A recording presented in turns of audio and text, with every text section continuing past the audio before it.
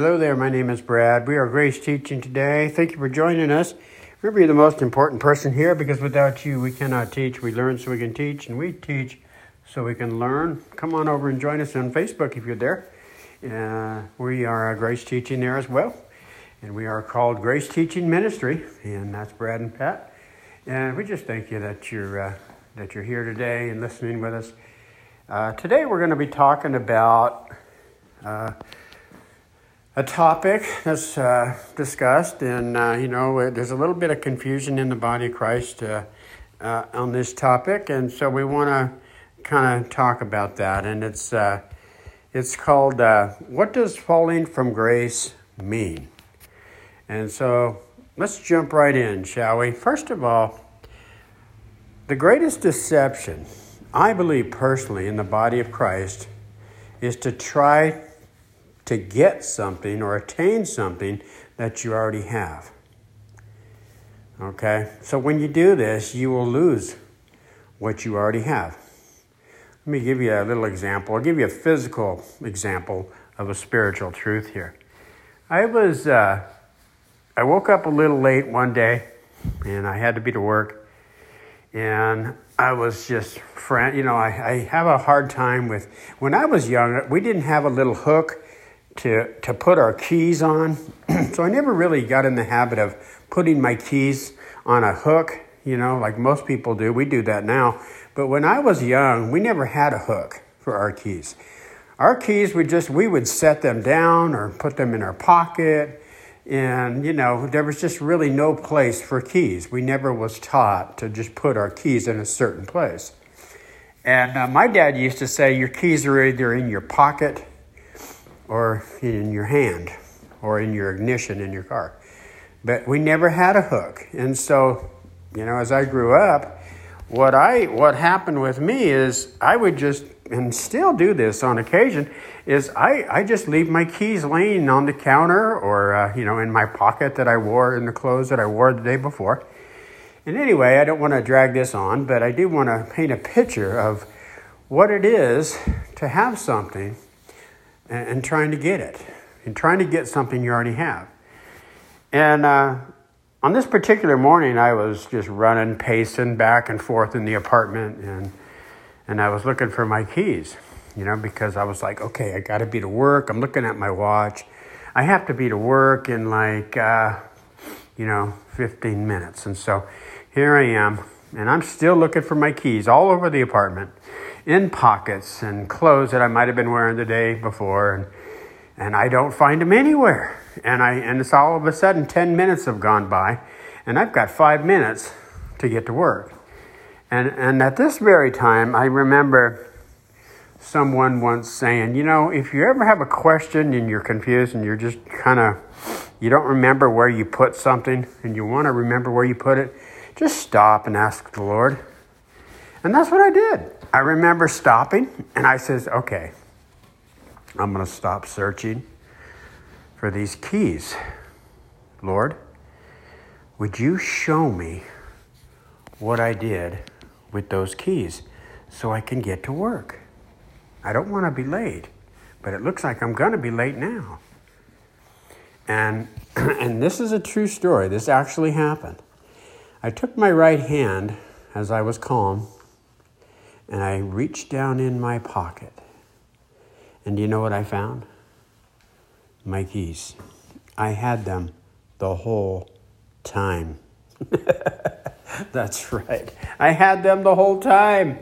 So here I am looking frantically for something I already have. Doesn't that sound like a lot of us?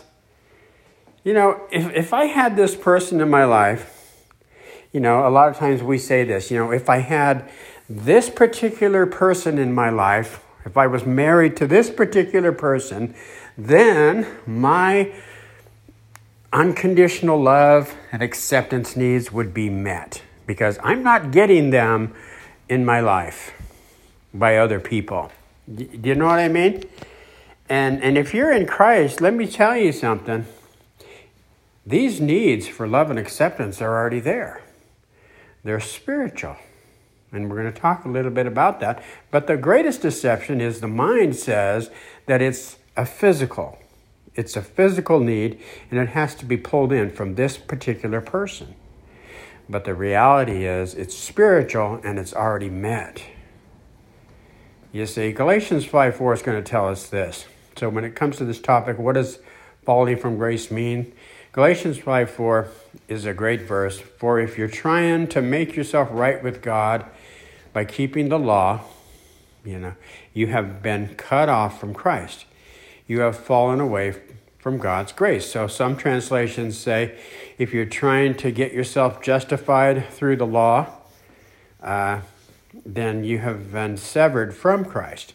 So severed and cut off means the same thing. It doesn't mean that you're not one spirit with him anymore. Because if you're in Christ, whoever's joined to the Lord is one spirit with him. So what it means, severed or cut off, it just means that you've decided to go back to your own righteousness, your self-righteousness, see? And you left God's righteousness. You see, you're living a self-righteous, self-life, a human effort. You're living from human effort and not from God's righteousness. Okay. And so that's all it means. And so the Greek word for severed or cut off means, it actually means to be rendered entirely idle or useless. And so imagine having the power and the life and the light of Christ, but you've decided not to operate in that. You've decided to come on over here and live from your own light, your own righteousness, self-righteousness, and your own strength, and you've left his strength, you see. So you're basically saying, Christ's righteousness is useless, his life, his power is useless. I'm going to just operate in my power and my strength and my life, my human effort, you see. So you're basically making him useless to you, even though you have it. You have him, but you're deciding to reject him, okay? And so, so cut off from Christ, it actually means you're still one spirit with him. It's just that you're operating in your own self-righteousness, human effort. Okay, so I wanted to make that clear. So falling from grace is having all of your spiritual needs met, but you forget that they're met. And so what happens is you're sitting across the table from a person, and like me, and I was like this, and I used to, I was in Christ, and I was in a counseling session, and I told a counselor there, I said, I'm single, and so my unconditional love needs are not met. I need to be married. And so my problem is I keep, the enemy keeps persuading, enticing, and tempting me, and he shows me these people. And I think, there's my unconditional love and acceptance needs. If I just had this person in my life, if I was just married to this person, then my unconditional love and acceptance needs would be met. I told the counselor, and he says, Brad, let me give you a little history lesson, or a little lesson here on this.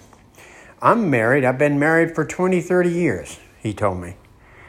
And he said, I don't remember exactly how long he said he was married, but it was over 20 years. And he said this, he says, my wife has never loved me unconditionally. People cannot bring that. People are conditional. And people love us too much to let us stay the way we are. And so you're going to get conditions from your spouse. I get conditions from my spouse all the time. And I looked at him in disbelief. I'm like, really? I would have never guessed that. Because they looked like the perfect couple on Sunday, But it wasn't true. There was a lot of conditions in that marriage. And, he wasn't probably the easiest person to live with. He was kind of tough, And so what he taught me there was that the needs for love and acceptance and security and assurance, these spiritual needs are met in Christ, and you already have them. He says the need for love, unconditional love and acceptance is you already have that. You just don't know it. You have fallen away from God's grace. You see? Imagine that. Imagine trying to find something you already have. You see?